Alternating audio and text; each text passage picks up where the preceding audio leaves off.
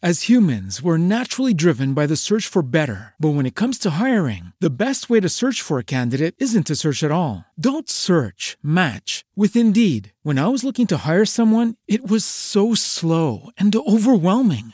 I wish I had used Indeed. If you need to hire, you need Indeed. Indeed is your matching and hiring platform with over 350 million global monthly visitors, according to Indeed data, and a matching engine that helps you find quality candidates fast. Ditch the busy work. Use Indeed for scheduling, screening, and messaging so you can connect with candidates faster. And Indeed doesn't just help you hire faster. 93% of employers agree Indeed delivers the highest quality matches compared to other job sites, according to a recent Indeed survey. And listeners of this show will get a $75 sponsored job credit to get your jobs more visibility at Indeed.com/podcast. That's Indeed.com/podcast. Terms and conditions apply.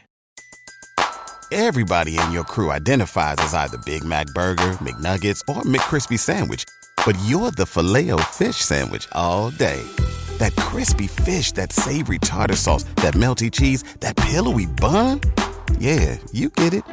Every time. And if you love the Filet-O-Fish, right now you can catch two of the classics you love for just $6. Limited time only. Price and participation may vary. Cannot be combined with any other offer. Single item at regular price. Ba-da-ba-ba-ba.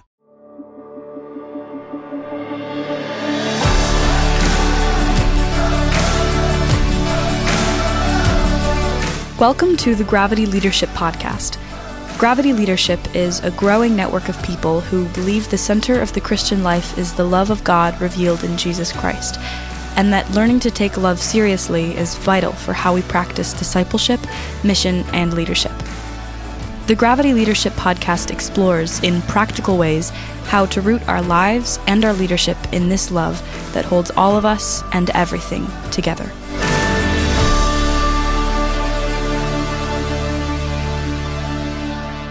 Welcome, everybody, to the Gravity Leadership Podcast. My name is Ben Sternke. I'm one of your co-hosts today, along with Matt Tebbe. Hey, Matt, how's it going? Hey, I am also co-hosting. Yes, and how are you doing? Yeah, I'm all right. I had a short week because we went on a little fall break trip to New York City. Mm-hmm. Heard of it?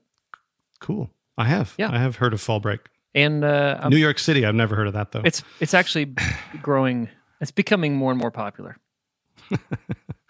Worldwide. Yeah, we went to New York City. Fun. That's fun. Saw a couple Broadway shows. New York City. That was fun. And also did a lot of walking and a lot of sightseeing and did a lot of work in 4 days. So a lot of work. Yeah. It's a vacation in New York is not you got to keep your wits about you and keep walking and go to the next thing. Yeah. So we did.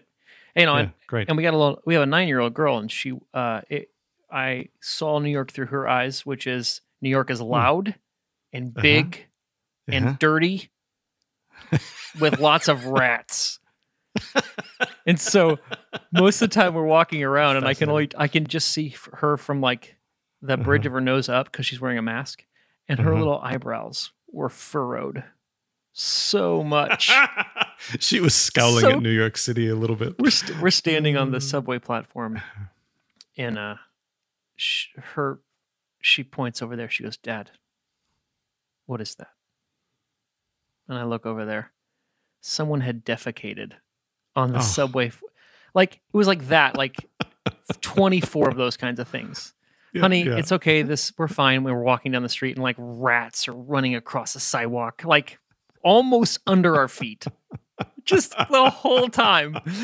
Poor girl. Oh, man. Poor girl. I mean, I don't like to see, those kinds of things either. Yeah. But, a 9-year-old girl. But for her, it was a little, shocking. She'll work it out for $125 an hour, 10 or 15 later years. On Yeah. She'll work this out. Yeah. This one time, my dad took me to Yeah. Anyway, so I'm back. I'm back from that.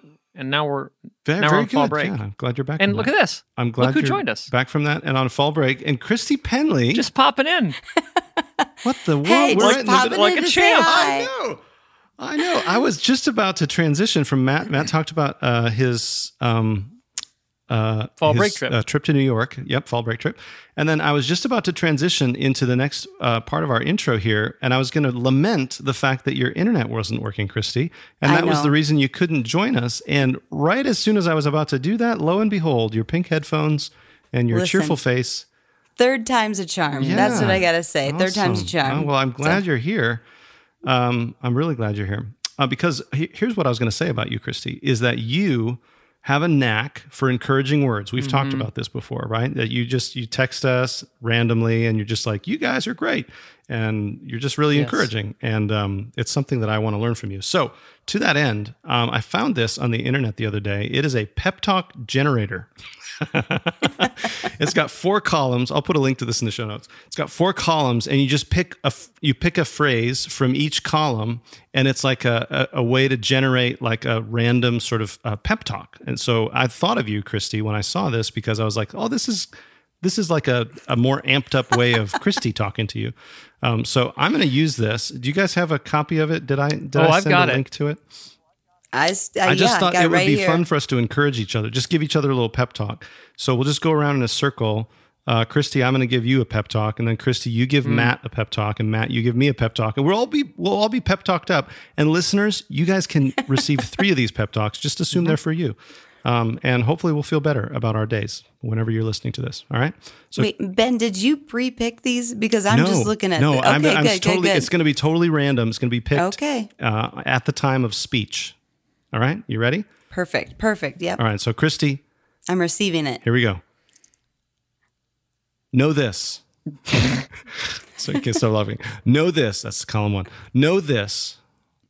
That saucy personality roars like a lion. That's just science. Okay. All right, here's mine. Okay, Matt, here's yours. Get ready, Matt. Here's yours. Ready? Okay. Everybody's saying your soul rains magic. And that is a fact. Everybody is saying this. Everybody's saying that. That's such a funny way to start it. All right, Matt. Ben. Excuse me, but that brain of yours gets the party hopping for reals. Thank you. I feel better already. I feel better already. All right, listeners, this one's especially for you. You can take any of those if you want, but listeners, like as a collective, I'm just saying, everything you do deserves the Nobel Prize. So treat yourself. Treat yourself to a Nobel Prize today, if you haven't. All right, well. All right, well, so I feel great now. Do you? This is good. This will be a good crib sheet if I'm ever trying to encourage somebody and be like, how can I be more like Christy? I mean, you don't talk this ridiculously, Christy. I know. Wait a minute.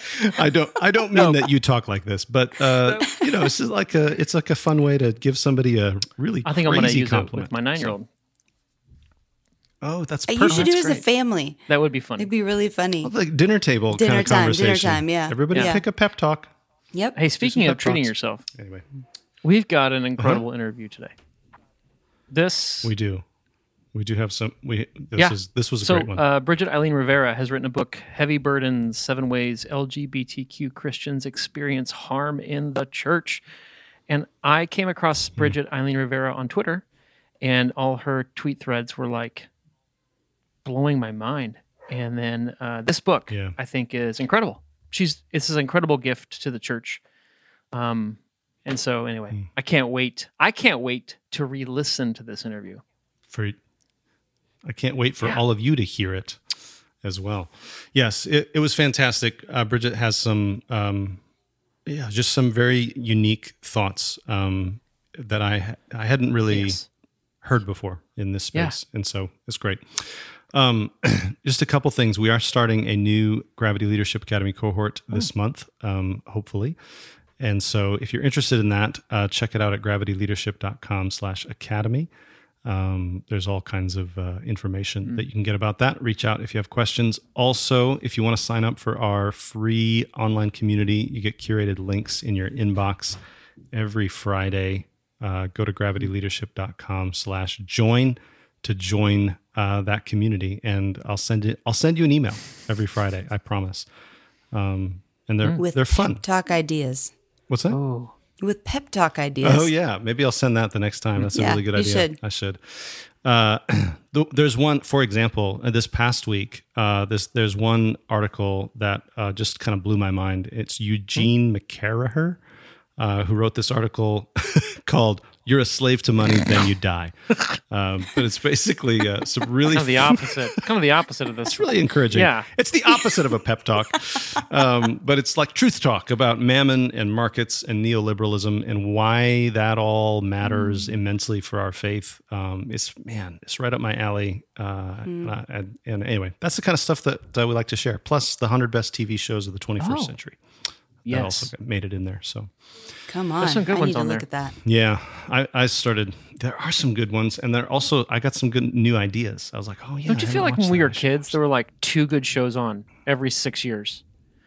Right. Yeah. It's like a whole new era. It's like it's like completely different now. It's crazy. Very different. All right. So anyway, those caveats, those little essential blurbs out of the way. We should get into Bridget Eileen Rivera. Yes, gird up your ear holes. Yeah. This is great. Here we go.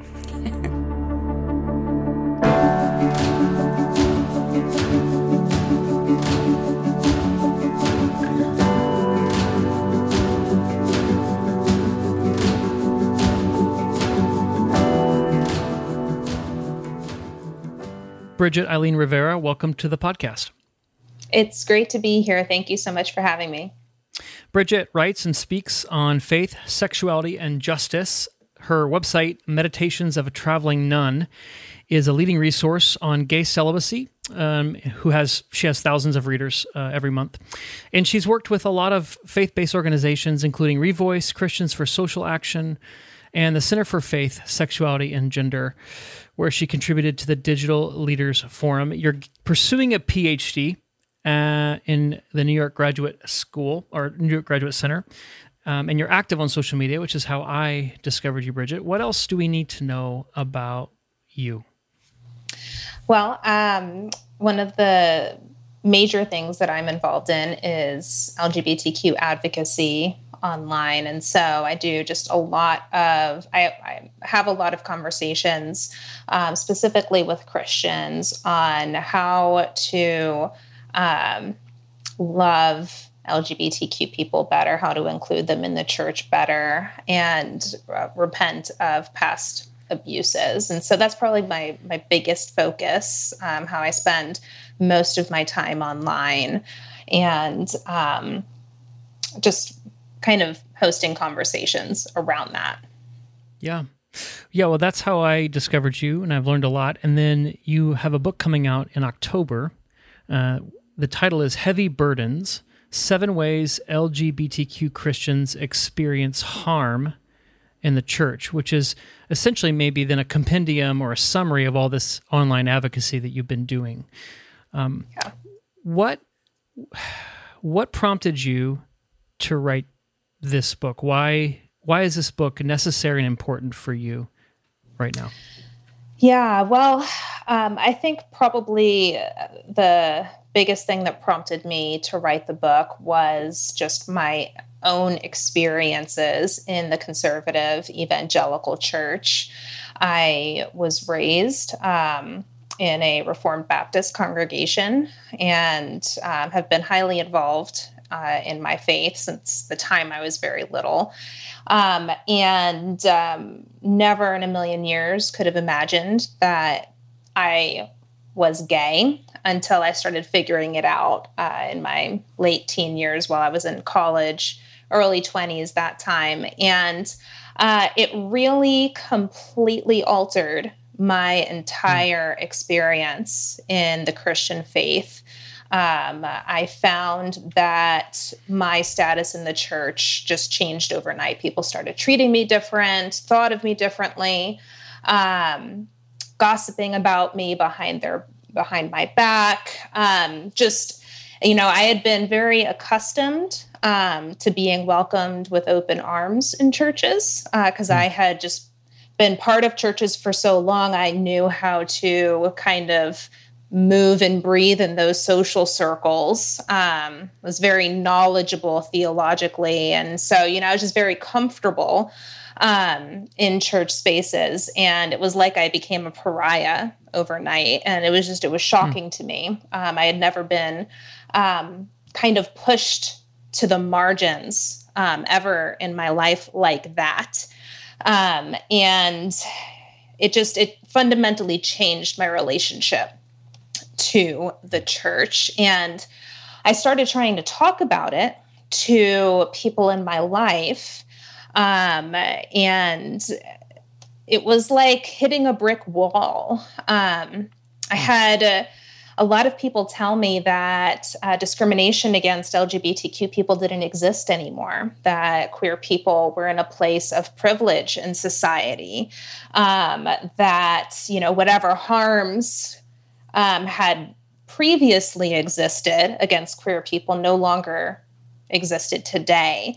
And it was extremely, extremely frustrating to me hearing this over and over again, especially not just in light of my experiences, but in light of the experiences of friends that I had been making in the queer community and hearing their stories, hearing what had happened and gone on in their lives, and just being devastated by what had happened to them, what had been done to them in the church. And it was like I couldn't get the Christians in my life to just see this.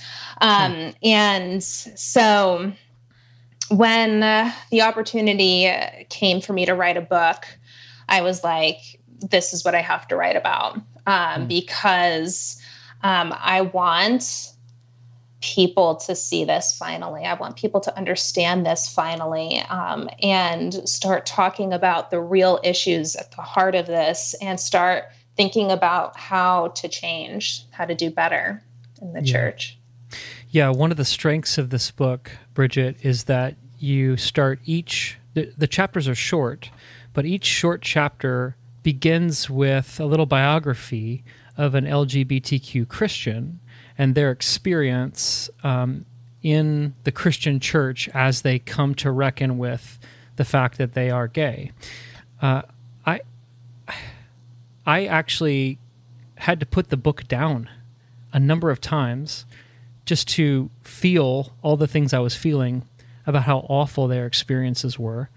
And I guess I want to ask, you talk about this a bit in your book, Bridget, but how did we get here? Like, how did we get to be a people? Maybe we'll just focus on like sort of the white Western Christian church. How did we get to be a people that doesn't know how to love LGBTQ persons? Yeah, well, there's a long backstory to where we find ourselves today, that honestly in my book could even go further back in history than where I begin.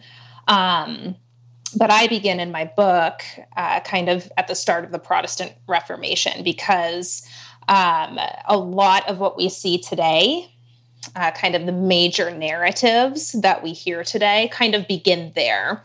And those remain the most influential narratives up until this day. And not even just within Protestant churches, but also within Catholic spaces as well, even though the Catholic Church has official narratives that are different than Protestantism.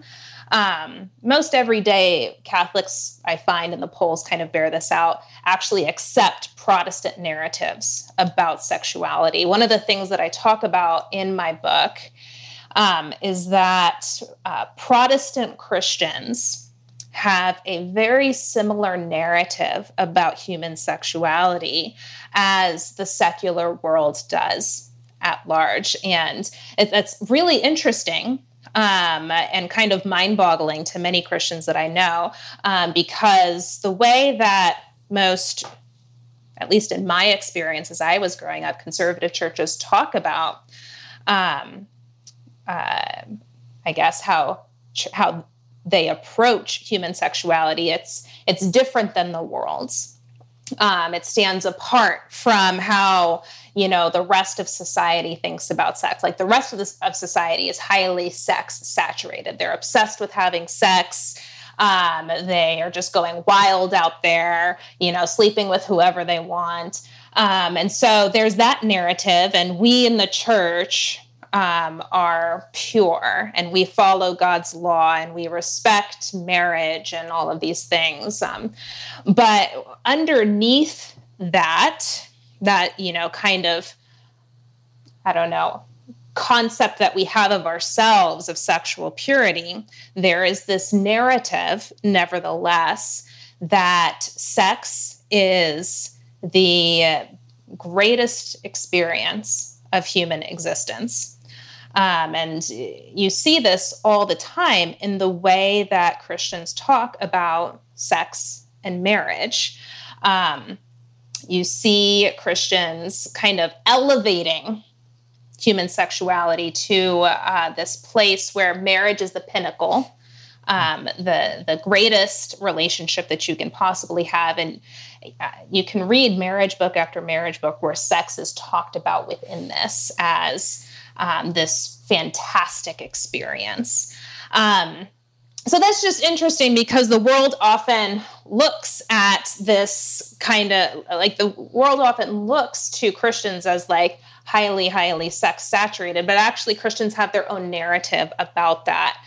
And so you kind of have to look, I think, at kind of the posturing of how Christians talk about sex and marriage. And the ways that Christians like to think about themselves with respect to how we are the sexually pure and the world is sexually sinful, in order to understand where this kind of animosity toward gay people came from. And you can kind of look at kind of the formation of the religious right in order to kind of understand that gay people kind of came to represent the pinnacle of everything that was sexually sinful about society. They were the ultimate manifestation of it. They kind of came to symbolize everything that was wrong, and the destruction of the family, and they were going to take your children and turn them gay also. And like gay people just came to represent all of these things. And there was other things that were wrong too, but gay people, they symbolized it in people's minds. And they became this kind of public enemy, number one, when it came to morality. And it was used and still is used to kind of, get people together, to kind of motivate people to vote a certain way.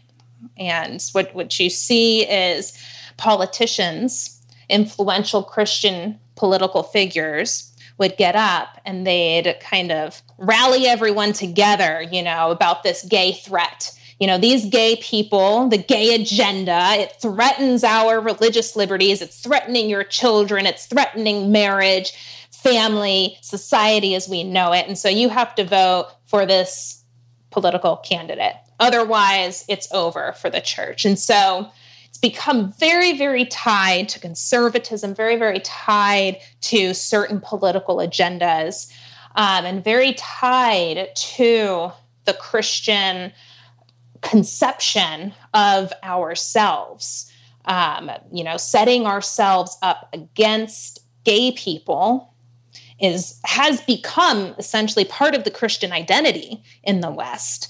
And so it's very, very difficult for people to separate the two today.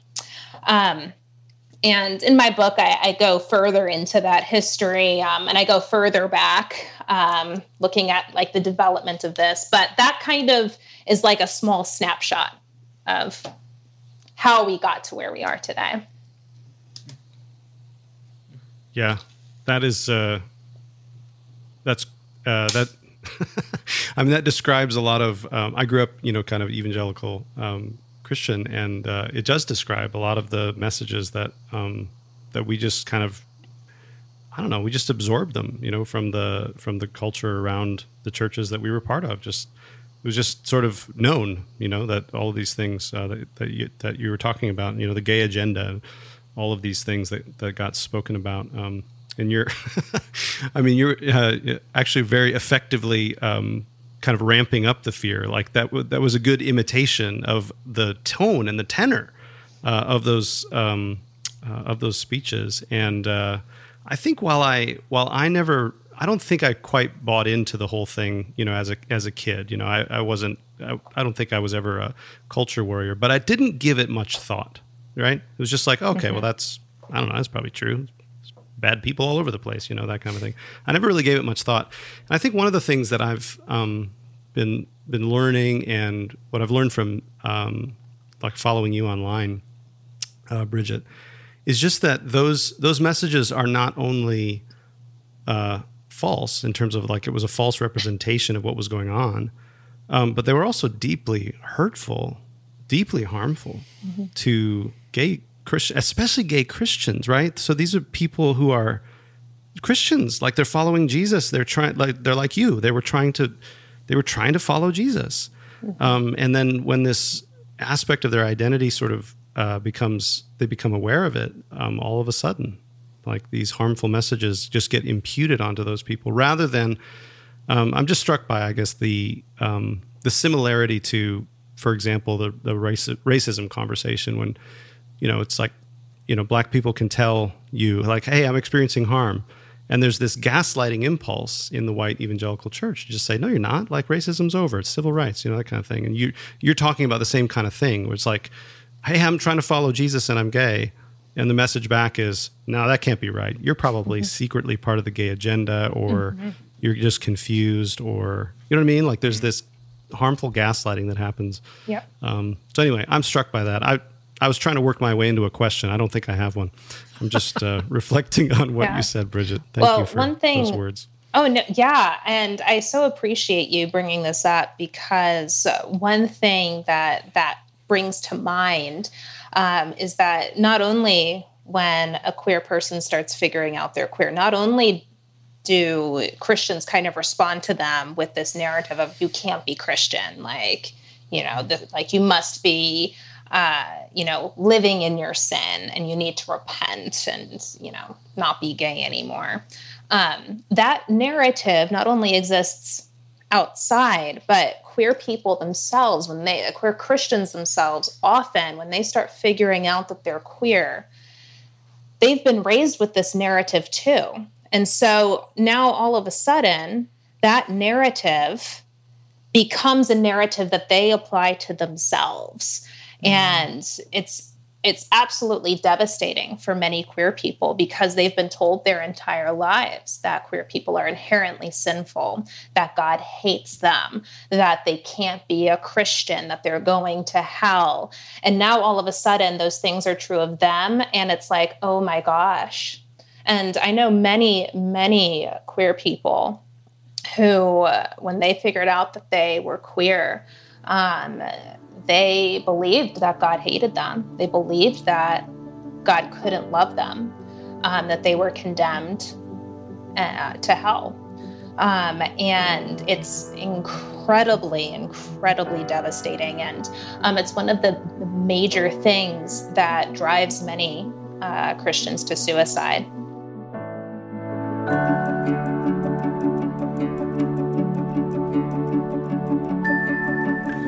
This podcast is brought to you by Gravity Leadership Academy, our 10-month online training intensive for Christian leaders who want to root their life and leadership in God's love and bring lasting transformation to their culture. In Gravity Leadership Academy, you'll learn the real-life practicalities of how to notice God's presence and activity in and around you, so you can participate more fully in God's life and mission, and open up space for those around you to do so too. We've worked really hard to make this training in missional leadership practical and doable. To find out more about Gravity Leadership Academy, visit gravityleadership.com/academy.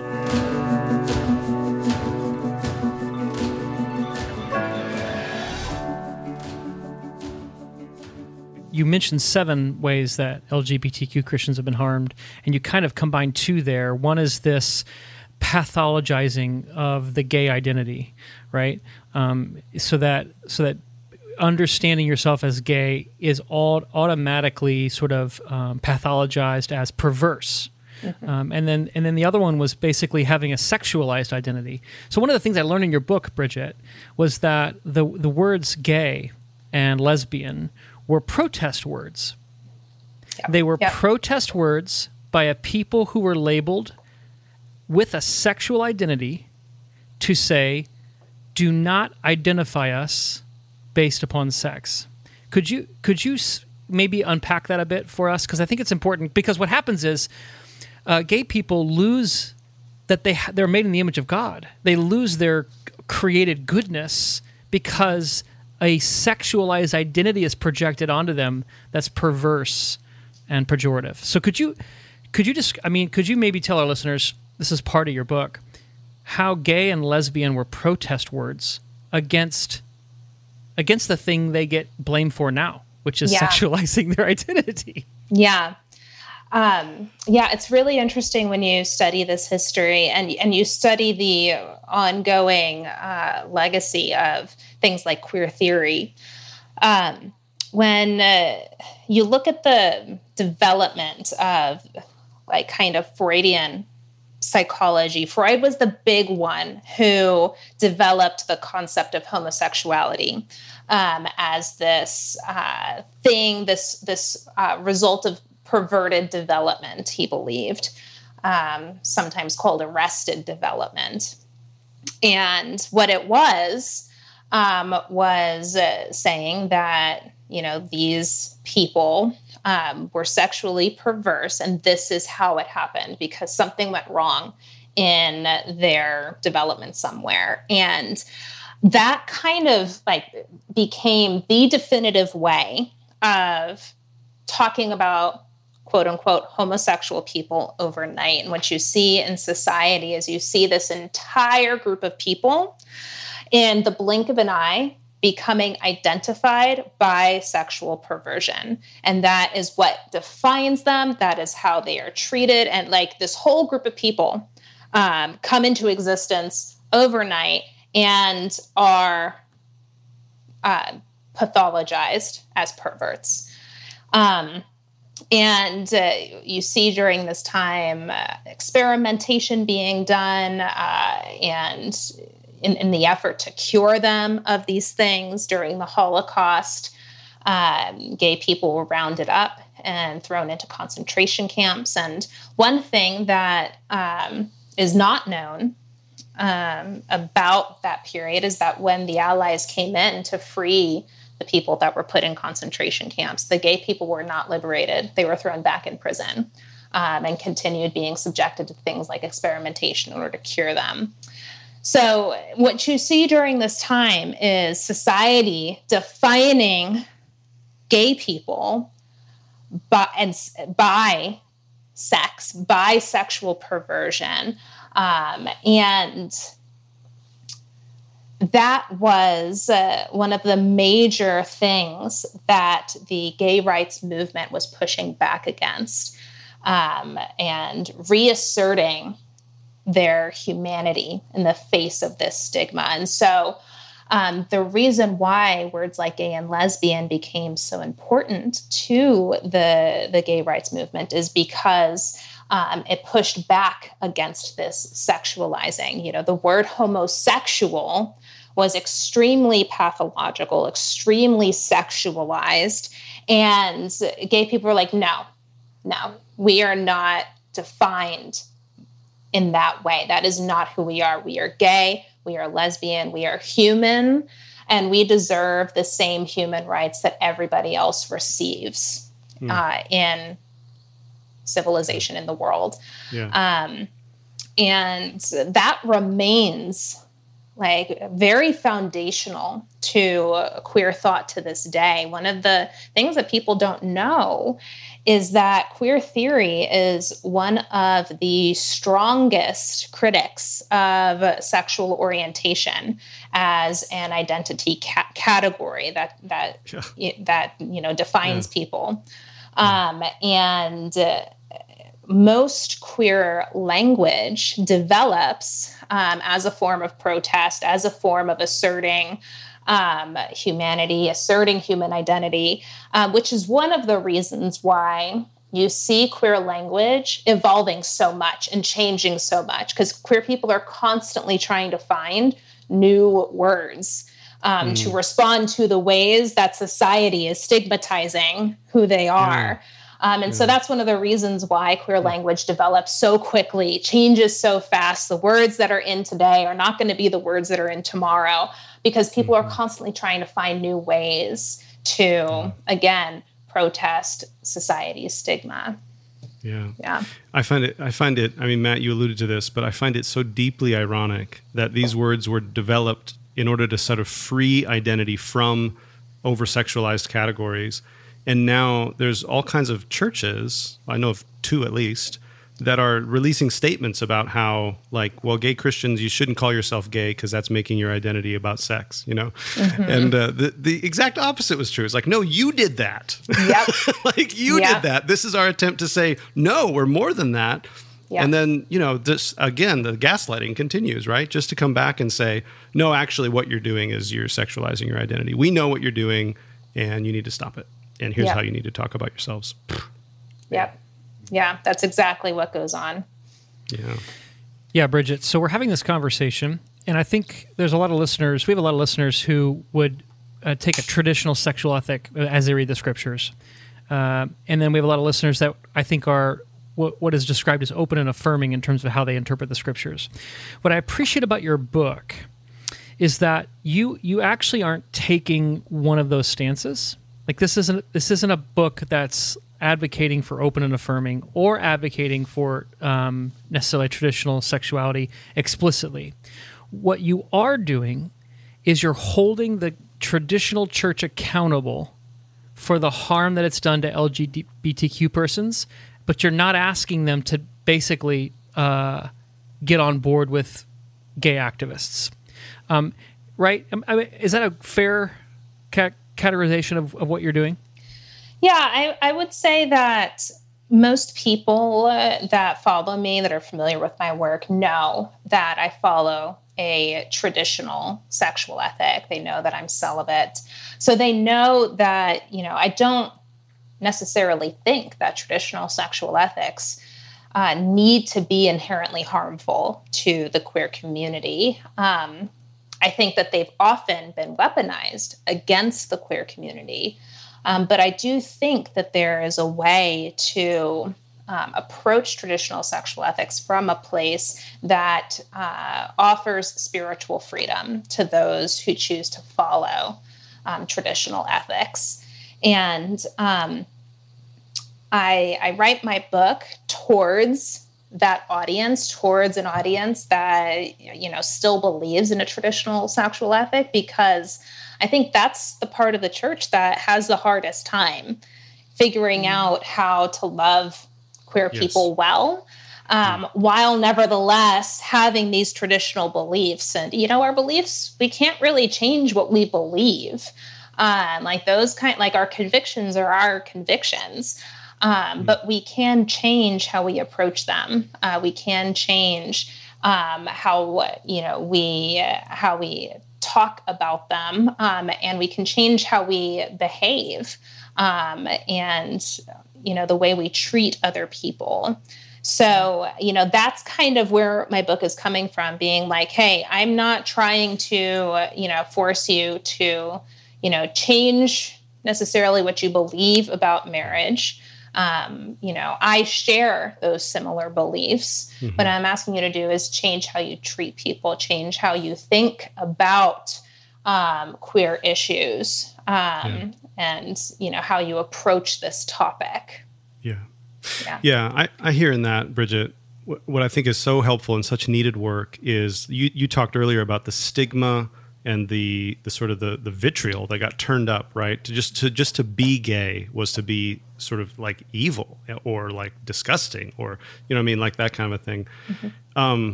But there's, you know, like as Matt alluded to, there's a variety of ways of reading the scriptures, you know, and a variety of convictions that people can come to about this. What is absolutely more clear, if we're going to be Christians, if we're going to follow Jesus, is that treating people the way that gay people have been treated is not okay.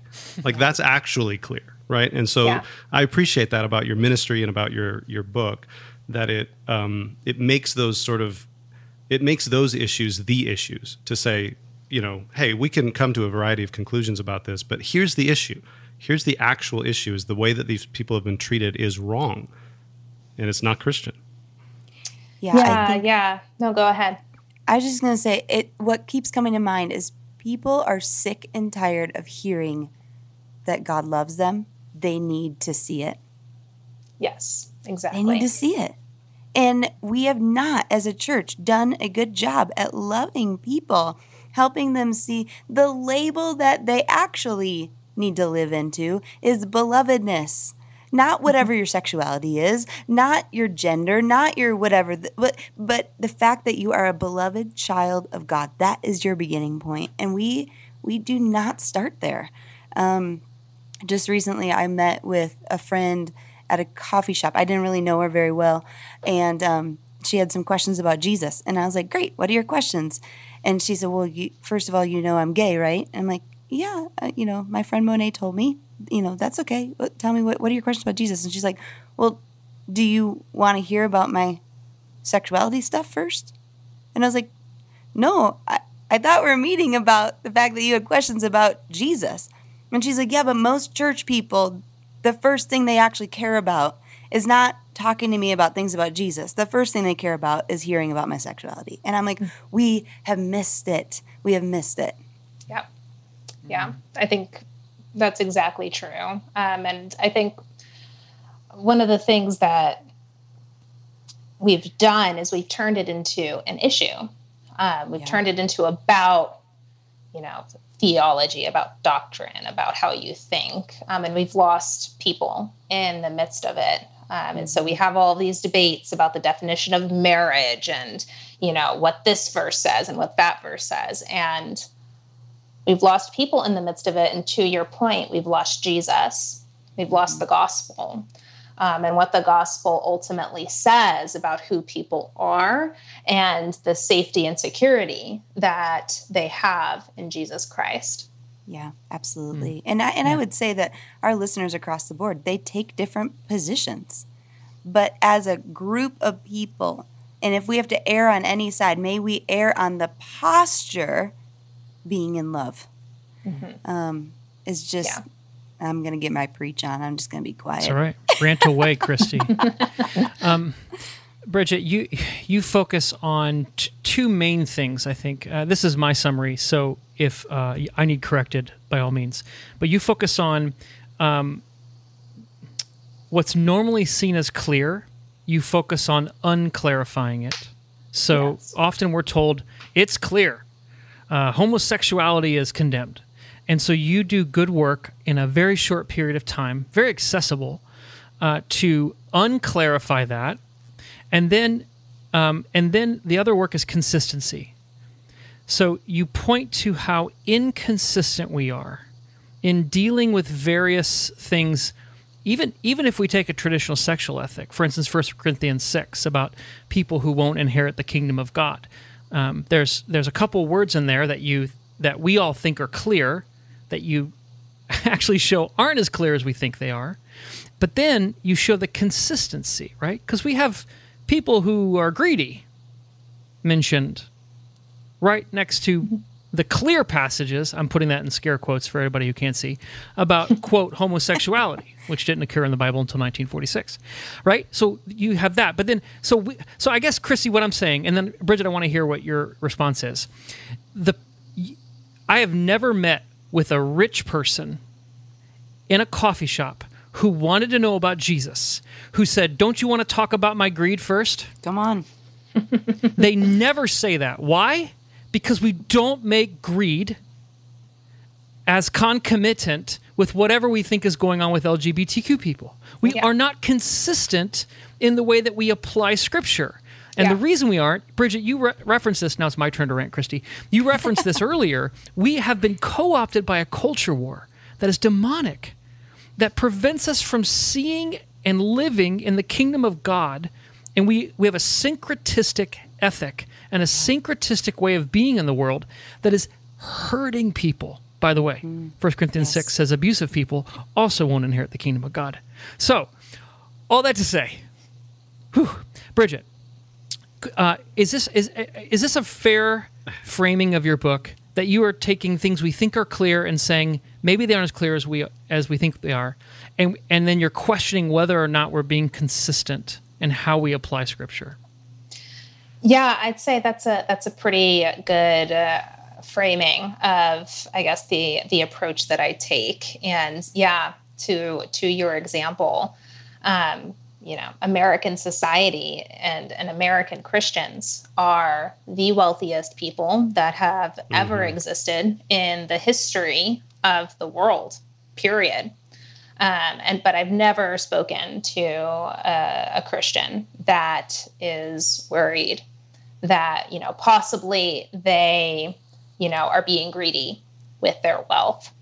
We have all of these sins that are talked about in Scripture as being, condemned by God. But we kind of give people grace to figure out what that means for themselves. But for some reason, when it comes to queer people and queer people trying to figure out what the expectations mean for themselves, whether or not they're allowed to have sex, whether or not they're allowed to get married, for some reason, we're like, nope, this is what this means for you. This is how you have to live, and it's end of story. And we give so much grace to other people, to just kind of figure it out and figure out, what God's expectations are for them. We have these, sins that we know exist out there. But there's so much grace for figuring out how to apply that to your life. And that the same cannot be said for queer people. And it's incredibly inconsistent and ultimately harmful to queer people, and even confusing too, and frustrating, because queer people see how straight people in the church want all the grace for themselves, but are unwilling to give it to them, and it's incredibly frustrating, and makes it very isolating within the church. Well, you do such good work in this book, Bridget. This book could be 3 times as long as it is. I'm sure that occurred to you as you wrote it. Yeah, there are so many things that I wanted to talk about and just didn't have space in it, but I tried to just name the things that I hoped would be most essential. Yeah. Yes. You talk about the history of interpretation of Scripture, things that used to be obvious to us, things like divorce is wrong and remarriage after divorce is wrong and contraception is obviously wrong, and how they aren't obviously wrong now. You tell a story in your book about how Christians, like thousands, maybe millions maybe, killed each other in Europe 500 years ago over whether you could should baptize babies or believers. Like we have in our past, in our story, put our stake in the ground in places and thought, it's better for me to kill you than to let you be wrong. And now we look at that and sometimes we laugh, but we should shudder. And it should cause us to reflect that maybe the stakes we have in the ground are just as misguided. And I think your book does a great job in bringing a humility and a freedom to let us have this conversation, Bridget, centered on Christ, centered on the love of the kingdom, and centered on people who are actually hurting and tending to their cries. I mean, God heard the cries of Egypt because they were oppressed, and it moved him to act. And so may we imitate God and love one another like that. Bridget, I just thank you for this book. I think it's the most important book I've read this year, and I'm going to continue to talk about it on social media. It's probably going to get me in trouble because I don't think the church is ready for this book. But it's so important. So bless you for taking the time to write it. Bless you for the emotional labor that it probably took for you to write this book. Yes. And bless you that you are still a Christian, that you still love Jesus. We see that, and it deeply encourages me, and I'm sure our listeners. Okay. So thank you for being with us today, Bridget. Yeah, and I thank you so much for inviting me, and I so appreciate what you guys are doing and the conversations you guys are hosting, and so thank you. So we mentioned you on social media earlier, and there's going to be some people now that want to learn from you and connect with you. So tell us how to find the Traveling Nun on the socials. Yeah, you can find me on Twitter, Instagram, and Facebook. My handle is Traveling Nun. So just search me on there and you can follow me. I'm pretty active on social media. And so, you'll be able to kind of get some of my unfiltered thoughts on there. And you can find me on my website, BridgetEileenRivera.com. And that kind of has all the main links to get you to kind of what I'm doing and things like that. And then you can pre-order my book on Amazon. So, do a search for Heavy Burdens by Bridget Eileen Rivera. It'll pop right up, and give it a pre-order. Yeah. Yes. In fact, I was just looking at our editorial calendar, though, and this interview will probably not be published until after the book is already available. Great news, listeners. You can just order it. And it'll be, you don't need to pre-order. It'll be just coming in 2 days. Fantastic. Yeah, give it an order then and share it with other people. Yeah. And Ben, will the link to the book be in the show notes? Yeah, we're going to put all this in the show notes as well. Awesome. Yep. The book title again is Heavy Burdens, 7 Ways LGBTQ Christians Experience Harm in the Church. Bridget, thank you so much for being with us today. Thank you.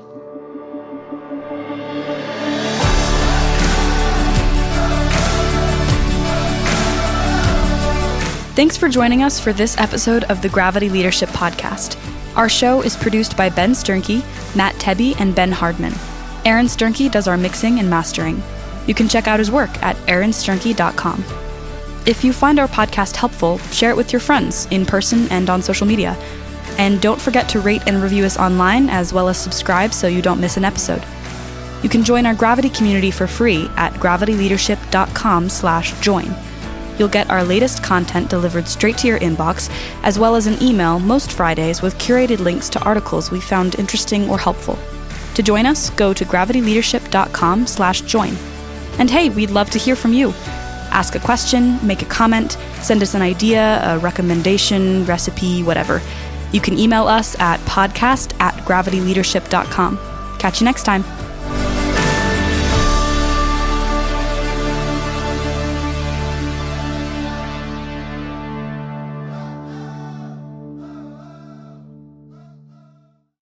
As humans, we're naturally driven by the search for better. But when it comes to hiring, the best way to search for a candidate isn't to search at all. Don't search, match with Indeed. When I was looking to hire someone, it was so slow and overwhelming.